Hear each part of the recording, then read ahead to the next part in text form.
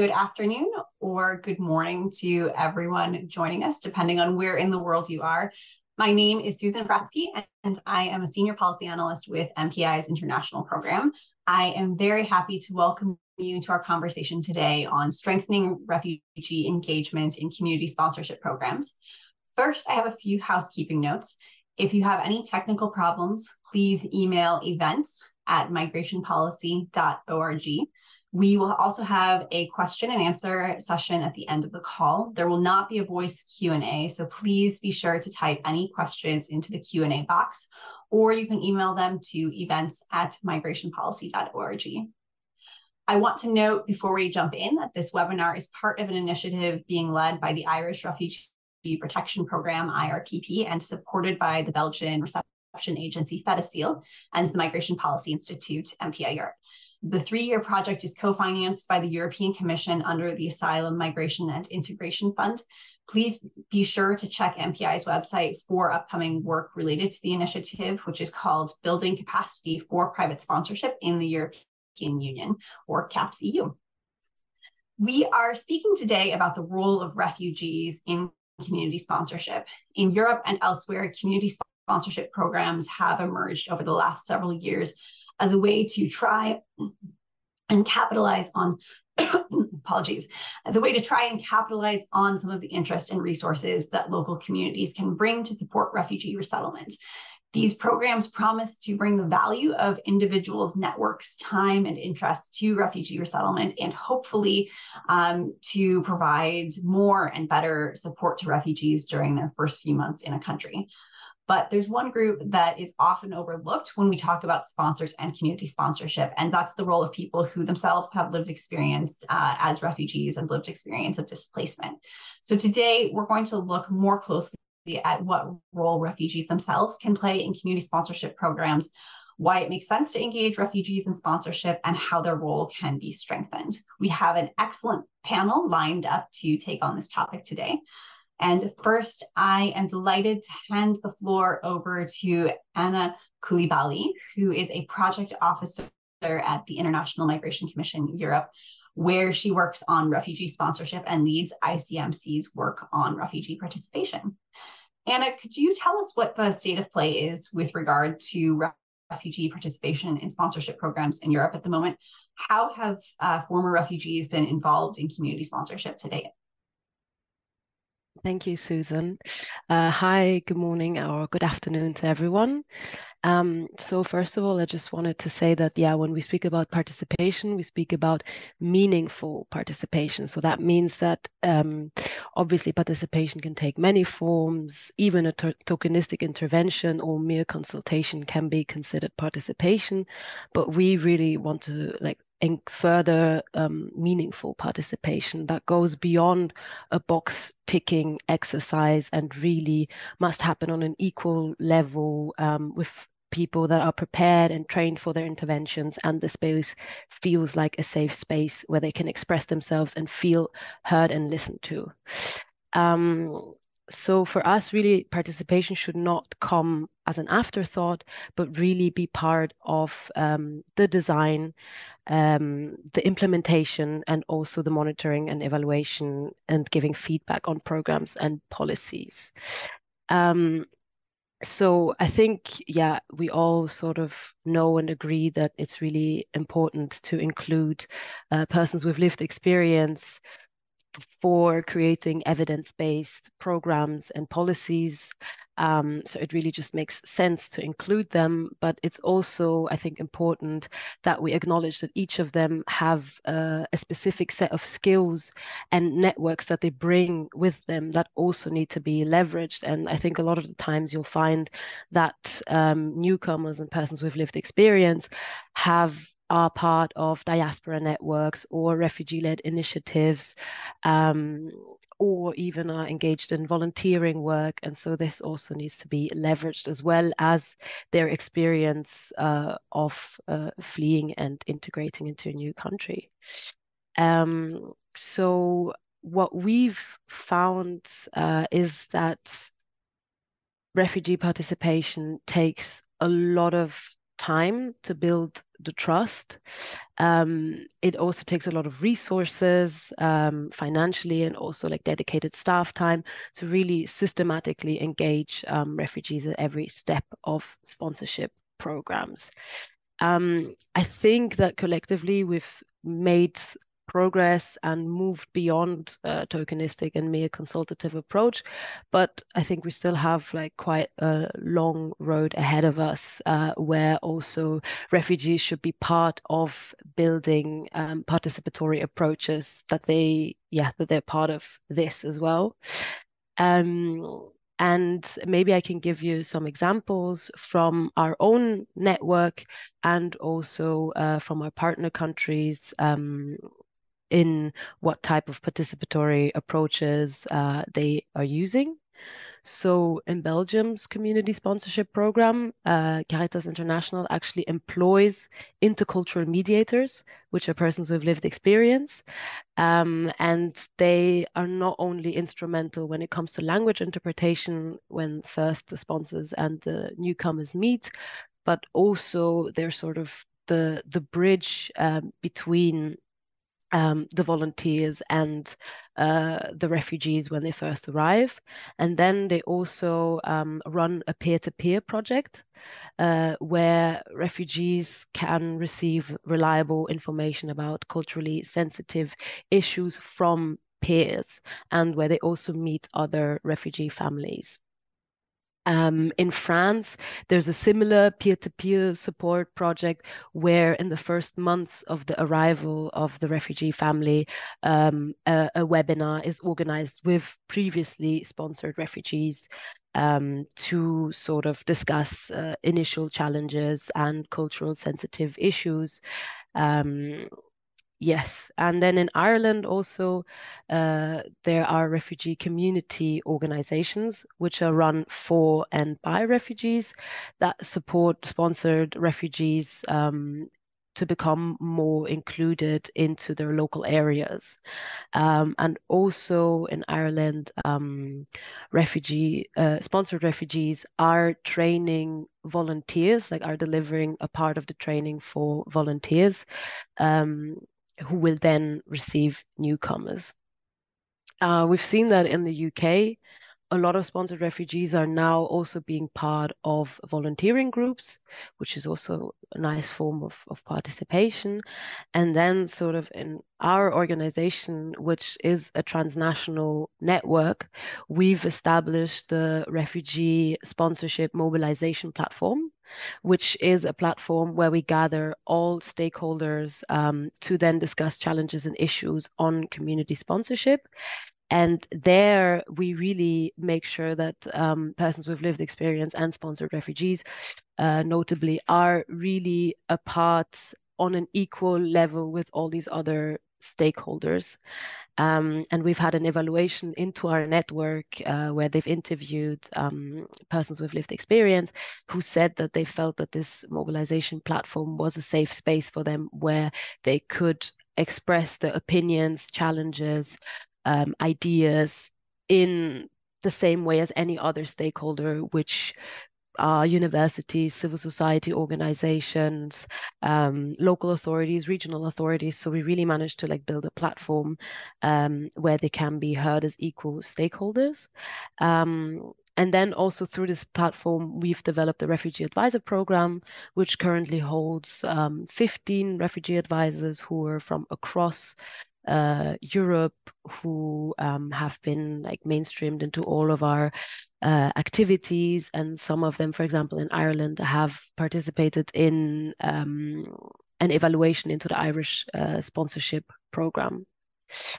Um, so I think that really we need to start to change, like to radically change our thinking around refugee participation and genuinely empower refugees to influence the core functioning of community sponsorship programs. And to sort of sum up the different approaches that I've now mentioned, I think as organizations, we really need to be real with ourselves and start employing refugees. Um, we've seen that a lot of peer-to-peer support initiatives really work well, and are beneficial for newcomers. To engage persons with lived experience in advocacy, um, they need to be trained, they need to feel empowered and have agency. So we need to create the right settings for them to participate. Of course, it's important to include refugee-led organizations and also foster the creation of more refugee-led organizations. Participation must be financially also well resourced, of course. Um, and I think also it would be really important to give organizations the space to test and trial different participatory models, different approaches.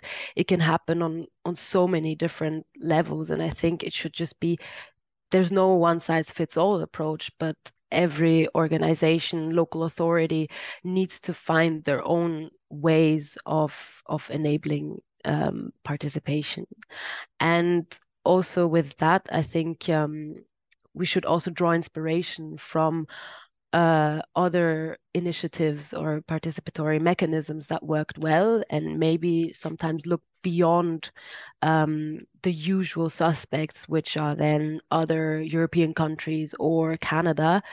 But as we know, most refugees are actually hosted outside of Europe in the global south, and they have been coming up with some very innovative ways to include refugees. And so I think these should also be part of the conversation, and that we should listen to them and hear from their experiences. Thank you so much, Anna. I think that's an excellent point, particularly with regard to drawing lessons from other contexts. I think, sitting here in a position where we work in the broader migration space as well. I think that's true across many of the different dimensions that we all work on within resettlement more broadly, or integration or migration programming. We tend to sort of look in one direction in terms of drawing lessons, and there are actually many other practices and experiences globally. And I think particularly in the area of refugee participation, as you mentioned, there's been a lot of movement to that are including refugee-led organizations and refugee voices themselves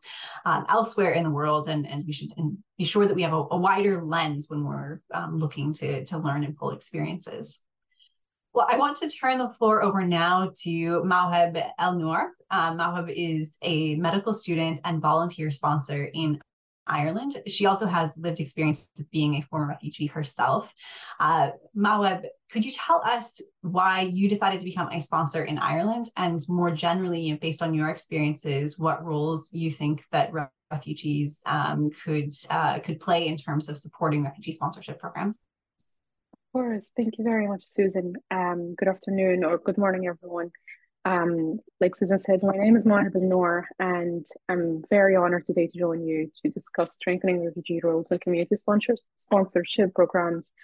So, I suppose as a little bit of a background, I arrived with my family to Ireland 12, nearly 11 and a half years ago, um, as a refugee fleeing conflict of Libya, the country where we lived in before. I suppose going through the process of resettlement as a refugee with my family, it was quite difficult. You are not just fleeing everything that you know in addition to the war, but you are in a new community, in a new space, in a new home, in a new country where you do not know much about, starting from the language, end up with the culture. Adapting a new culture and facing uncertainty about my future and my family's was quite a difficult transition to have, despite the fact that we were in a safe country, which lends to the multidimensional aspect of resettlement of refugees in a new environment. Um, but however, I was quite fortunate with my family to be welcomed into communities in Ireland that provided us with support, opportunity, and a chance to rebuild our life. It inspired me to want to pay that hospitality forward and help other refugees integrate successfully, as we have.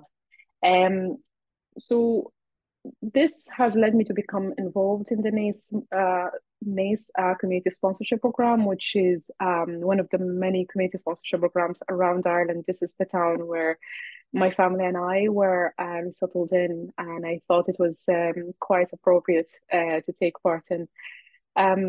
This program, as you all know, sponsors on the community level up to welcome, integrate, and support refugees as they arrive to Ireland and throughout their integration journey.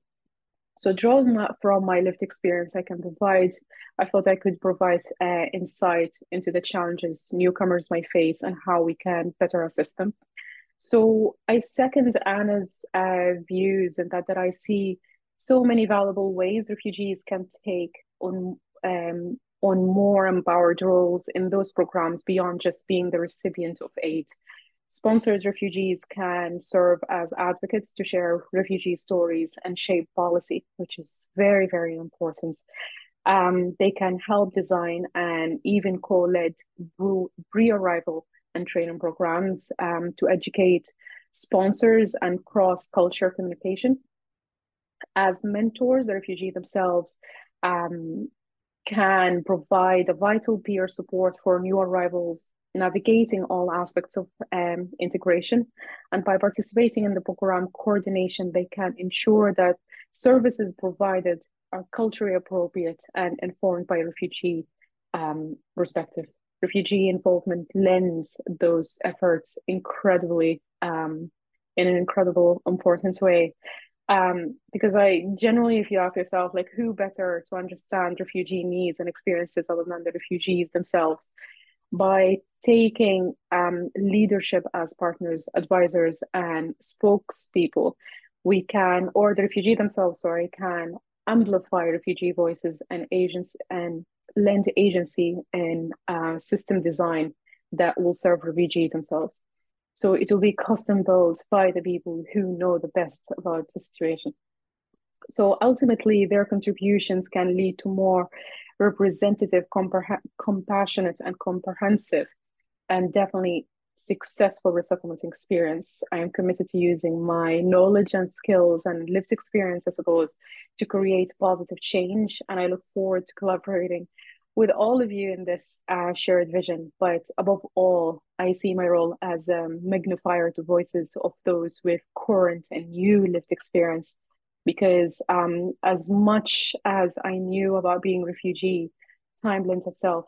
12 years is a long time for me to be the person who sits here and designs.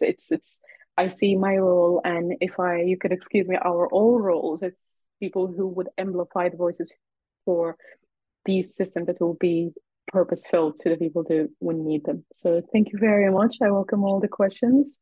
Thank you so much again for inviting me here. Thank you so much, Wahed. And I think also, again, a very important point that you mentioned at the end about ensuring a variety and diversity of voices and experiences are involved in continuing to sort of widen the pool of people who have the ability to influence and feed into programs. So I want to turn now to Miron Avidan, who is the integration coordinator for HIAS, where she manages the community integration program for Ukrainian refugees in Europe. Miron, how has HIAS been involved in including Ukrainian refugees in the programs that you operate? And what have you learned from that experience with regard to the roles that refugees can take on within programs and how that can be facilitated? Thank you, Susan. I think first, before I get to your question, I'll give just a brief overview of the program so that it's in context for everyone. So the Welcome Circle program for Ukrainians was adapted from the HIAS Welcome Circle program in the US that was launched to welcome in Afghani refugees in the summer of 2021. The idea of the program, sort of similarly to community sponsorship, is that it facilitates small groups of private individuals to come together to host newly arrived refugees in the context of Ukraine and in Europe. This is all being facilitated through local Jewish communities, where sort of there's the stronger community support behind these welcome initiatives. The program was established because of the level of outpouring of support from these communities And the model was developed to try and meet the interest that was coming from these communities. The hope is, as with community sponsorship, that newcomers will be self-sufficient after sort of a designated period. This program I initially was a 6-month period, but it's now been extended to reflect the reality on the ground, the high number of cases that all of the communities are working with, and also the structural challenges across Europe at the moment and across the world in terms of sort of housing and job opportunities. It also differs from traditional community sponsorship because of the guidelines under the Temporary Protection Directive, which has meant that refugees coming from Ukraine haven't needed to go through the asylum process or the resettlement process that is traditional in sponsorship programs. And also because of the rapid arrival of those from Ukraine and the continuous arrival, a level of flexibility has been needed in the program to allow for the large number of families that each community is supporting. So to put it into context, in Europe at the moment, we're working with 16 welcome circles in 12 countries and are supporting the integration of approximately 800 Ukrainian refugees or 280 families with the support of over 170 volunteers.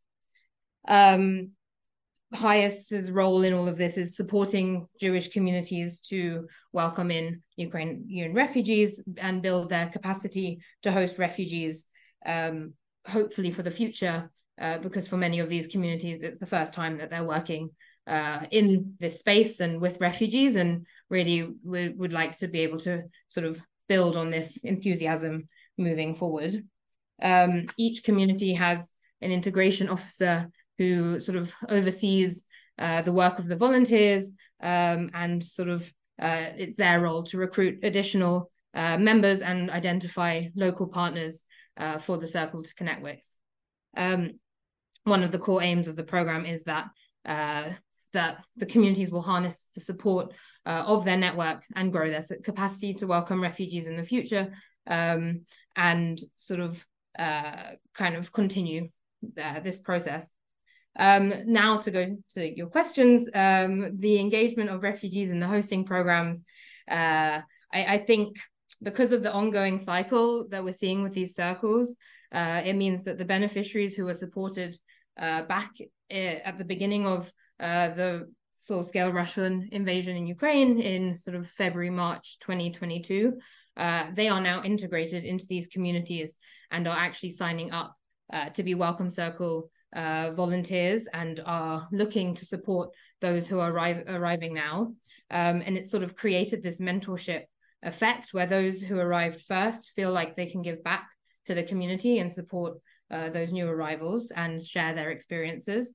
And some volunteers, beneficiaries who are volunteering from the beginning in areas of translation, sort of were filling the gaps that the circles were lacking because there was sort of a lack of Ukrainian being spoken within those receiving countries. And we have Ukrainian beneficiaries who have sort of been engaged in this function right from the start.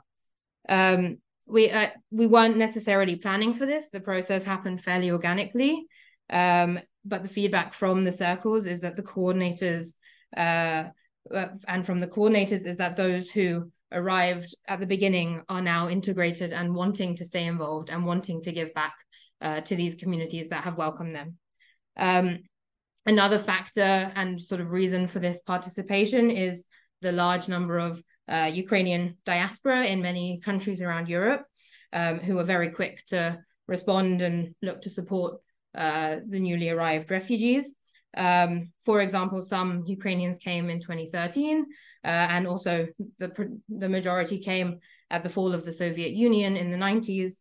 And this sort of has meant that there's been a huge interest to host refugees because of this sort of shared language and shared experience of migration from within the communities. It's particularly prominent in countries like Germany, and one of our circles in Germany, in Unna, they had the majority of their sort of regular community members were refugees themselves in the 90s, and have now permanently settled in Germany, and sort of took it upon themselves to sort of establish a circle informally to welcome in new refugees.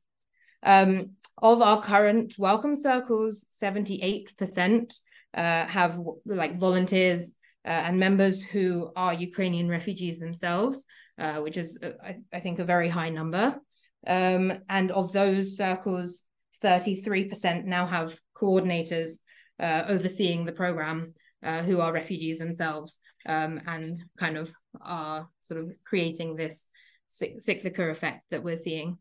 I think one of the core benefits of this is that the experiences and the challenges of integration, like the people who are working on it are the ones who are best placed to support those who are newly arriving, because they have gone through it themselves and can sort of they understand the process that those going through it now are going through. There are also a number of challenges, at least at the beginning, that we identified, mainly sort of language barriers for the coordinators to recruit new volunteers into the program. And I think possibly a reason for the higher engagement of refugees as volunteers now in the program is because of their sort of improved local language in that context, and sort of that shift that sort of happened over the last few months. Also, as the circles are all administered through Jewish communities, at the start in February 2022, the number of refugees in these communities was relatively low, except for in Germany. And so the network for volunteer recruitment did not necessarily identify people with a refugee background. And that is also a shift that we're now seeing.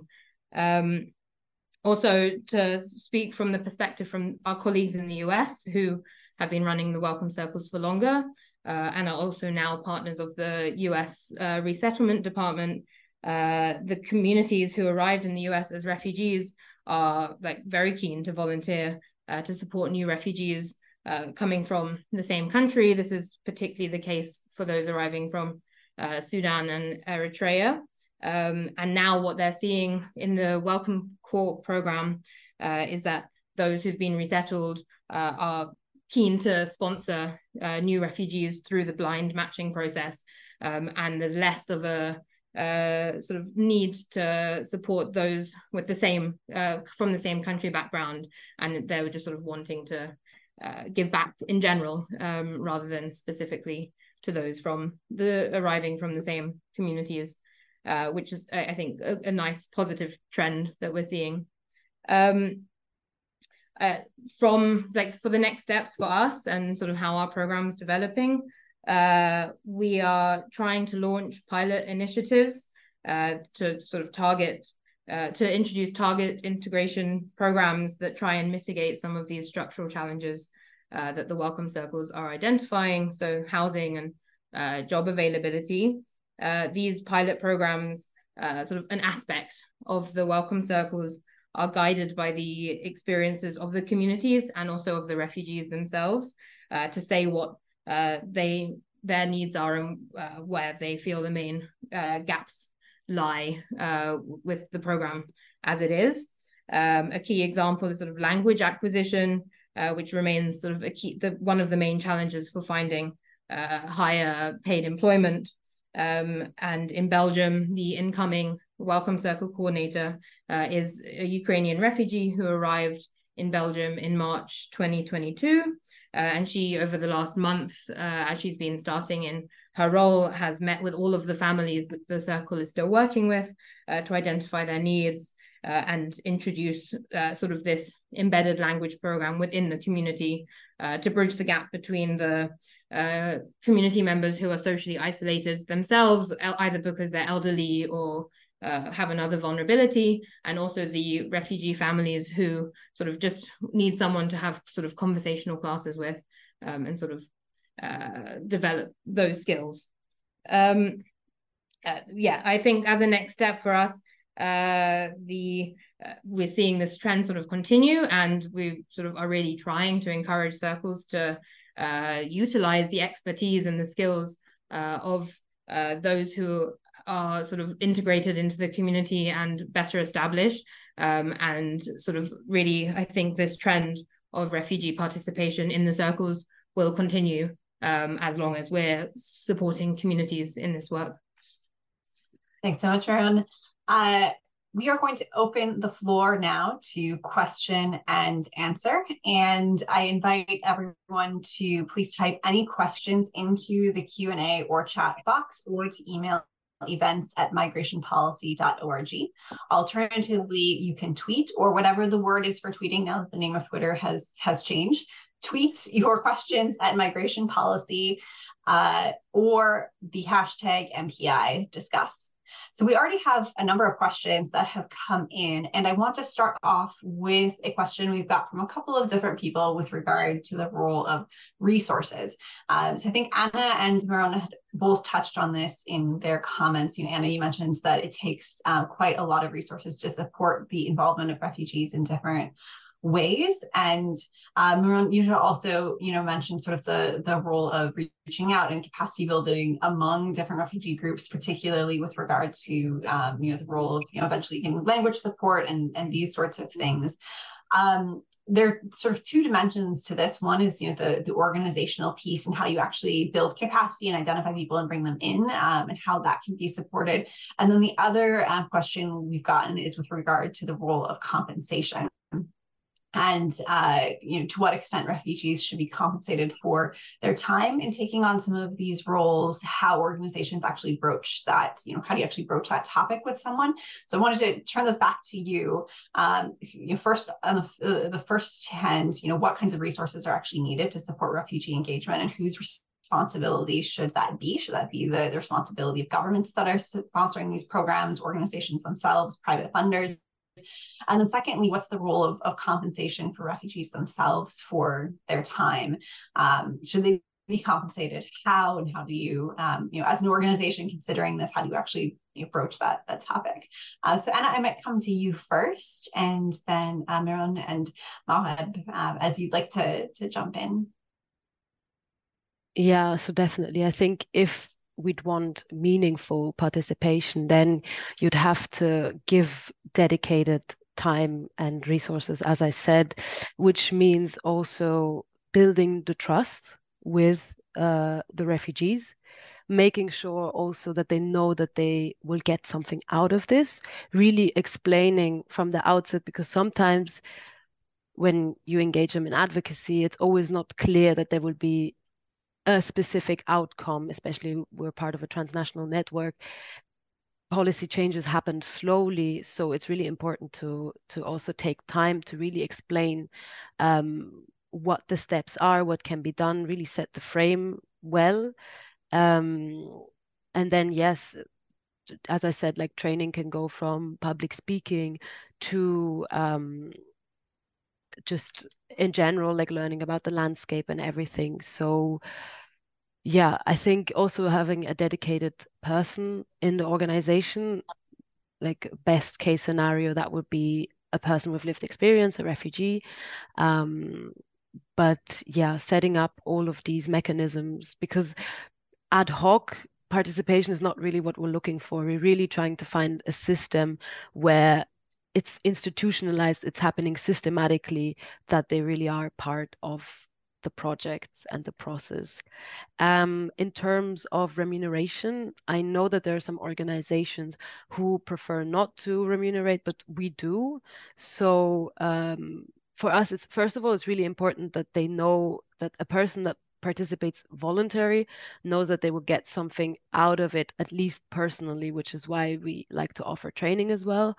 But then specifically in terms of like monetary speaking, we do pay refugee advisors when they come into our events to speak, to remunerate them for their time. Thank you so much, Anna. And Miron, I'll maybe turn to you next on this one.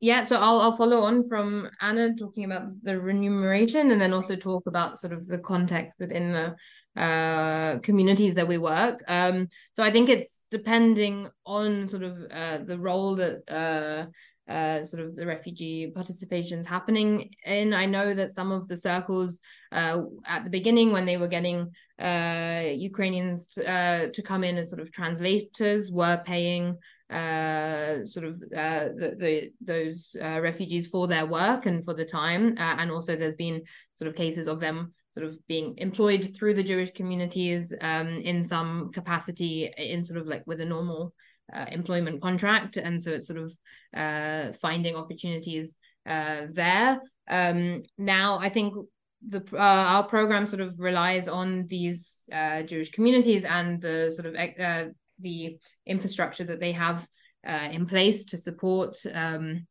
beneficiaries as they arrive in. And so our role is sort of having check-ins with the Welcome Circle coordinators, and sort of they then feed back to volunteers sort of the experiences that they are learning about.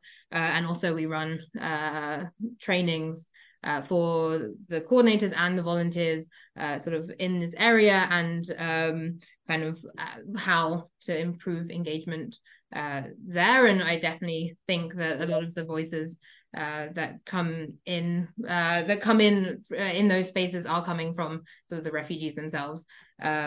So yeah, I think it's sort of the other element is also this circular relationship of new arrivals coming in, and sort of the incentive of those who are integrated to support newly arrivals is sort of their own sort of wanting to give back to those who are coming in.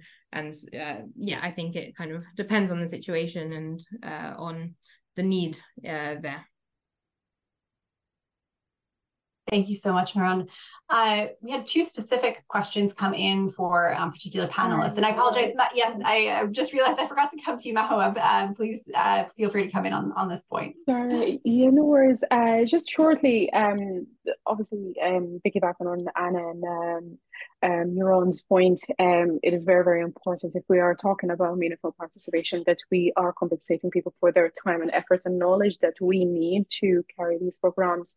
But I suppose, going back to your question, I think it is also important to engage the governmental level as well, because just to maintain that social and legal protection for the status of the people here, when we talk about whether their involvement and then like going into when money is involved, basically like in the future, we want to make sure that their legal status or their benefits or their ability to access social welfare is not damaged. And totally, since the last time we were in Brussels and we talked about meaningful participation and then reimbursing people for their time, and totally I was talking to some people about this point, and some points raised, for example, like there was this family who were saying, like, if we would, for example, be accepting money for our time, we were worried that, for example, when we apply for medical cards, which is like just like a medical insurance here, would that affect it? Because like everything here is means tested. So the same thing, for example, when their children apply for university, and just everything is means tested. And if this participation is not the long-term job in which that will be accountable for their livelihood and the communities that they're living in, is that participation we're doing it in a way in which the government involved and guaranteeing the protection of the services that they can apply to. I think that's a very, very important point to just discuss it and make sure the benefit does not is not like preceded later on by harm, basically. So this is the short point just to add. A very important point. Thank you, Mahawab. So we have had a couple of specific questions come in for particular panelists, and I just wanted to send those over to you very quickly for quick answers. Meron, there was a question for you with regard to where welcome circles are located, if it's possible to know specifically, you know, in what cities and how people can actually get involved. And then Anna, there was a question for you with regard to your comments about how it's valuable to learn lessons from the involvement of refugees as well in the Global South, and wondering if there's a good place to go to look for resources on those points. So Miron, I'll maybe turn to you first. Yeah, so I'm just getting the list up so that I don't miss any. So we are currently working in Ireland. Sort of they're working across the country, and I think are always looking for support in some of the more rural areas. Also in Hungary, Belgium, primarily in Brussels, in the Czech Republic, in Unna and Berlin in Germany, in Łódź, Poland, and also Warsaw, and then in Barcelona and Madrid in Spain. And then circles that are sort of have stopped their first cycle, but I think are still engaged in this. If there is interest, to reach out to them in Athens in Greece, in Krakow, in Portugal, sort of also across Italy, and also in Vienna, Austria. So I can also share sort of my some information about the circles and also my email address if there is interest there, and I can sort of connect you with the relevant communities. Thank you so much. I'll hand it over to Anna with regard to the question on resources from the Global South. Yeah, so for example, right now, there's a refugee-led research festival, which is like a 5-day festival happening in Nairobi in Kenya, where refugee-led research is being showcased, and also they have like panels on how refugees can get engaged in research. So that's, for example, like online, can be attended online and in person. And so this is, for example, an initiative that can really inspire, I think, us here in Europe as well to sort of showcase refugee-led research and sort of promote it. In terms of knowing a specific website or place where everything of this is pooled, unfortunately, I do not know. For me or for us, it was just desk research and finding people and or events. Thanks, Anna. And I will take the opportunity to mention that MPI recently released a report looking at how the effectiveness of refugee engagement in policy making can actually be evaluated, and how you can actually develop theories of change and metrics to better monitor that practice, drawing on some lessons from the ways in which refugees have been engaged also in programs in the Global South, and that's available on the MPI website at migrationpolicy.org. We've had quite a few questions, which I think is just a testament to how timely this topic is. One that I've seen a couple of people come back to is this question of refugees as sponsors themselves. First off, a few people have noted that sponsorship programs, both in Europe and also in the US and in Canada, often have high financial commitment requirements. And there's a question with regard to whether or not that itself can be a barrier for refugees engaging in sponsorship, and whether or not there are ways to facilitate refugee participation that can, as sponsors themselves, that can account for that barrier and help to address that barrier.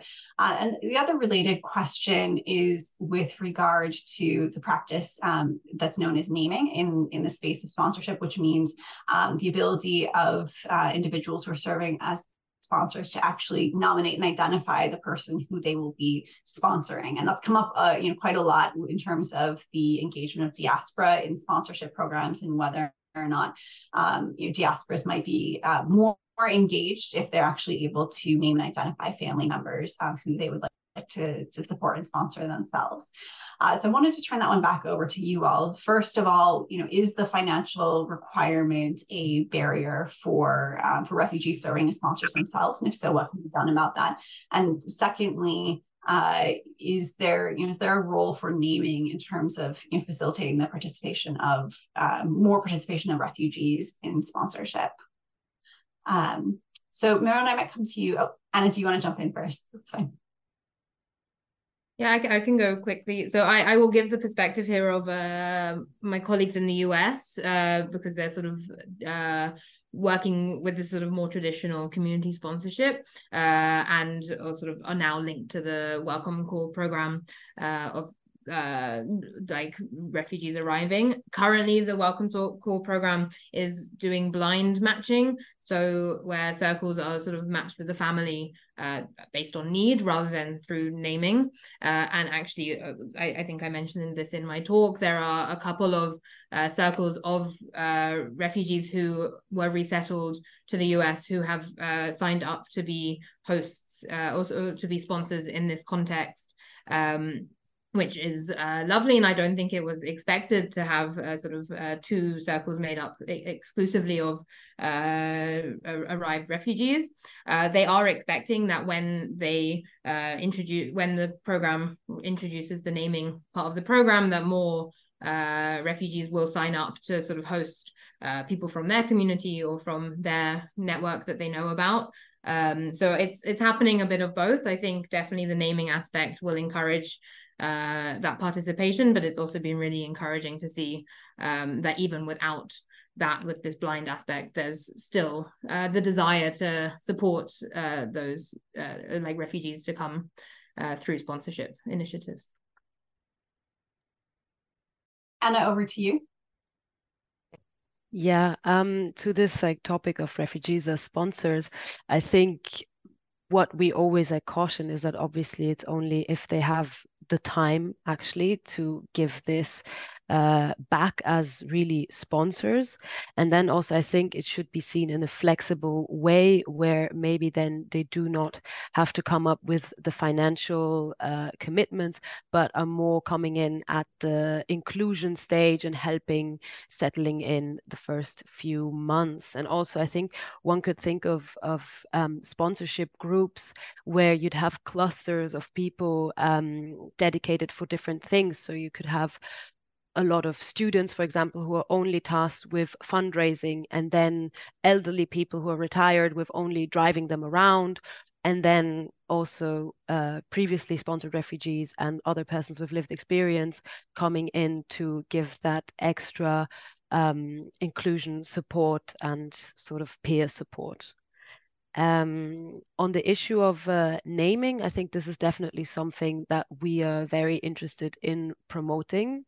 Of course, there's always some people are against it because it takes away sort of the protection aspect, but we think it should happen alongside of each other, that you should be able to name people because that would obviously draw in diaspora more, and also at the same time have still this avenue for people in need of protection to come in. But naming is definitely something that we're looking at.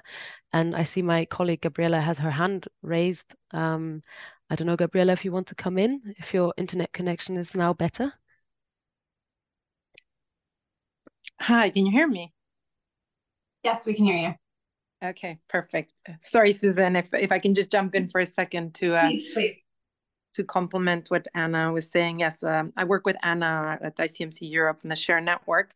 And I just wanted to come in to the question about the financial requirements and perhaps if there's a possibility of more diaspora or refugee communities forming sponsor groups if the financial requirements or the other administrative burdens were lessened. And I completely think so. We've seen this in many cases in in countries, for example, in Germany, there was, I remember a group that we talked to. It was a group of refugees that initially they had difficulties meeting the financial requirements to form the groups and the requirements for housing. And then when the program was consolidated, there was some redesign of the program and the requirements in terms of the sponsorship duration, in terms of housing, in terms of the funding that they had to raise to be able to sponsor was lowered, and then they were able to to put in another application, and I believe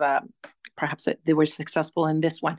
Also, what we've seen is often to increase participation of refugees, it helps if they are connected to either a sponsorship, intermediary sponsorship organization that supports them by forming the groups from different members of the community. So it can be hybrid groups, and we've seen this in France. Often they have diaspora members, they have members from faith-based communities, from the LGBT community. So they're very diverse groups. So the more diverse, the more successful usually they are in supporting the integration of refugees who are coming in through these programs.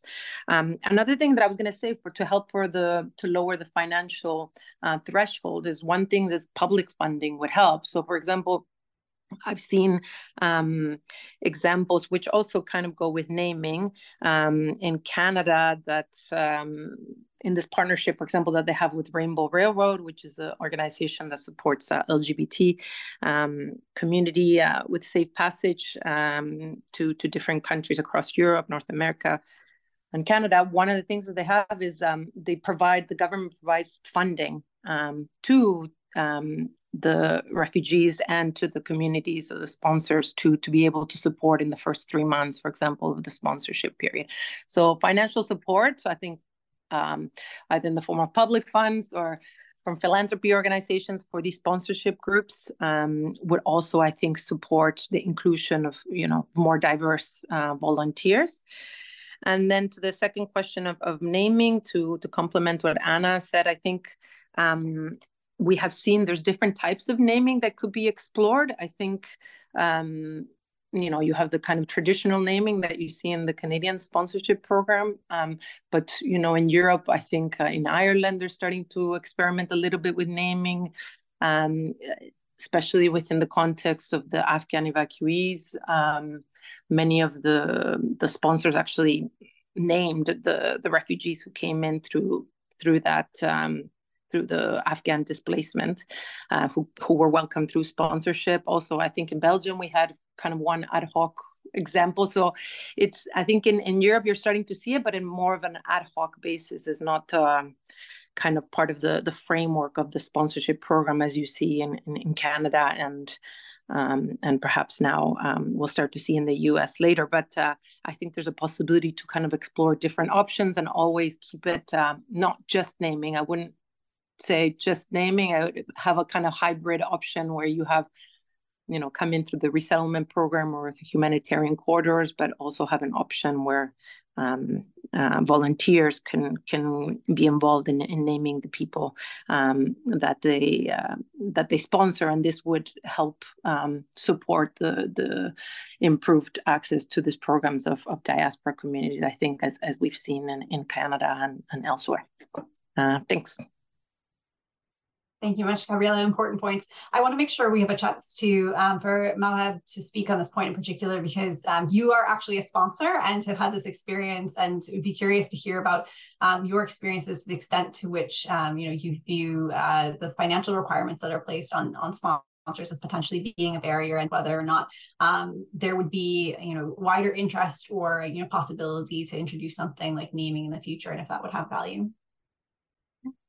Thank you. I suppose, and speaking from my own experience, the financial requirements do definitely pose a challenge for the refugees themselves to sponsor programs, because when we have refugees coming, obviously the trauma of displacement and becoming a refugee itself takes years to resolve. And we're not just talking about the psychological trauma or just like the moving trauma, we're also talking about the financial trauma, because a lot of people, when they are becoming refugees and displaced, they lose a lot of money, and they can move across socials in a negative way, in a way that they will just become, sometimes you see it often, that people become destitute.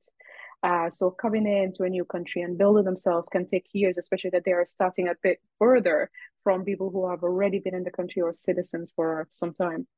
So in addition to that, the race to integrate is felt by the refugees when they come here, because they feel like once they arrive, it's on. They have to be on the game. They do everything that they can, whether it's languages, whether it's schools, whether it's finding jobs, and building this life also takes from that ability to sponsorship right away. And I suppose it's like when you are on a plane, you have to put your mask first to be able to help the one next to you and put their mask second. In addition to that, the time limits, because again, if we are talking about the integration of the refugees themselves, the time restraints is a big limiting factor in that regard.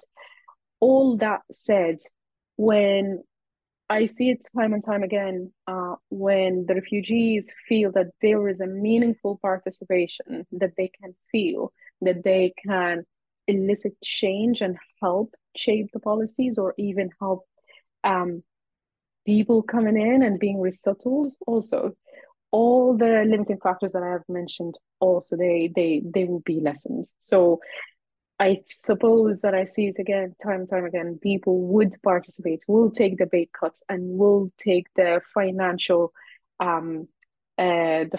limitations to a bigger degree when they feel they actually can help and can be meaningfully participate in this regard. On the naming point, I suppose this might be a bit controversial for some people, because like that can like create, for example, a cohort of a population where we have an overrepresentation from a certain country than not another country.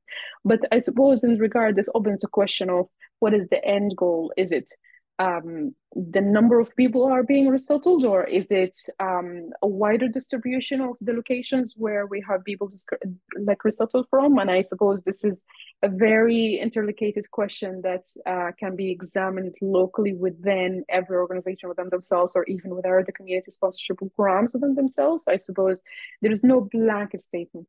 Does naming help motivate refugees to sponsor our program? Absolutely. Because again, say it again, when you are refugees and you come from a certain country where they facing difficulties and war or whatever type that caused you to be a refugee, more likely you know other people that will benefit from this program, so you are more likely to name. But the other side as well, there is people who just happy to blindly sponsor people from a background that they are not familiar with. So I suppose it's a very, very question that can be determined on a very local level, if that makes sense.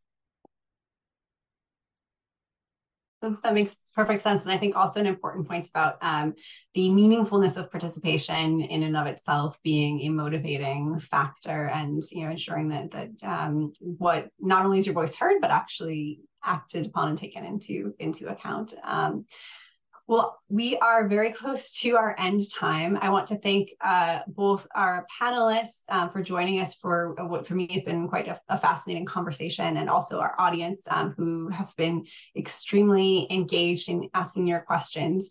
I apologize if there are questions that are unanswered, but we tried to get to as many as we could in the time we had.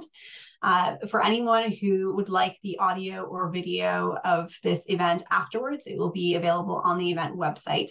If there are any reporters on the line, please reach out to Michelle Middlestadt at MMITTELSTADT at migrationpolicy.org if you have any questions. And again, please make sure to check out MPI's website for upcoming work related to the initiative Building Capacity for Private Sponsorship in the European Union, or CAPS EU. The webinar today is part of this initiative, which is led by the Irish Refugee Protection Program and supported by the Belgian Reception Agency, VADASIL, as well as, of course, Migration Policy Institute Europe. The 3-year project is co-financed by the European Commission under the Asylum, Migration and Integration Fund. Thank you so much again for joining us, and we look forward to seeing you again on another occasion.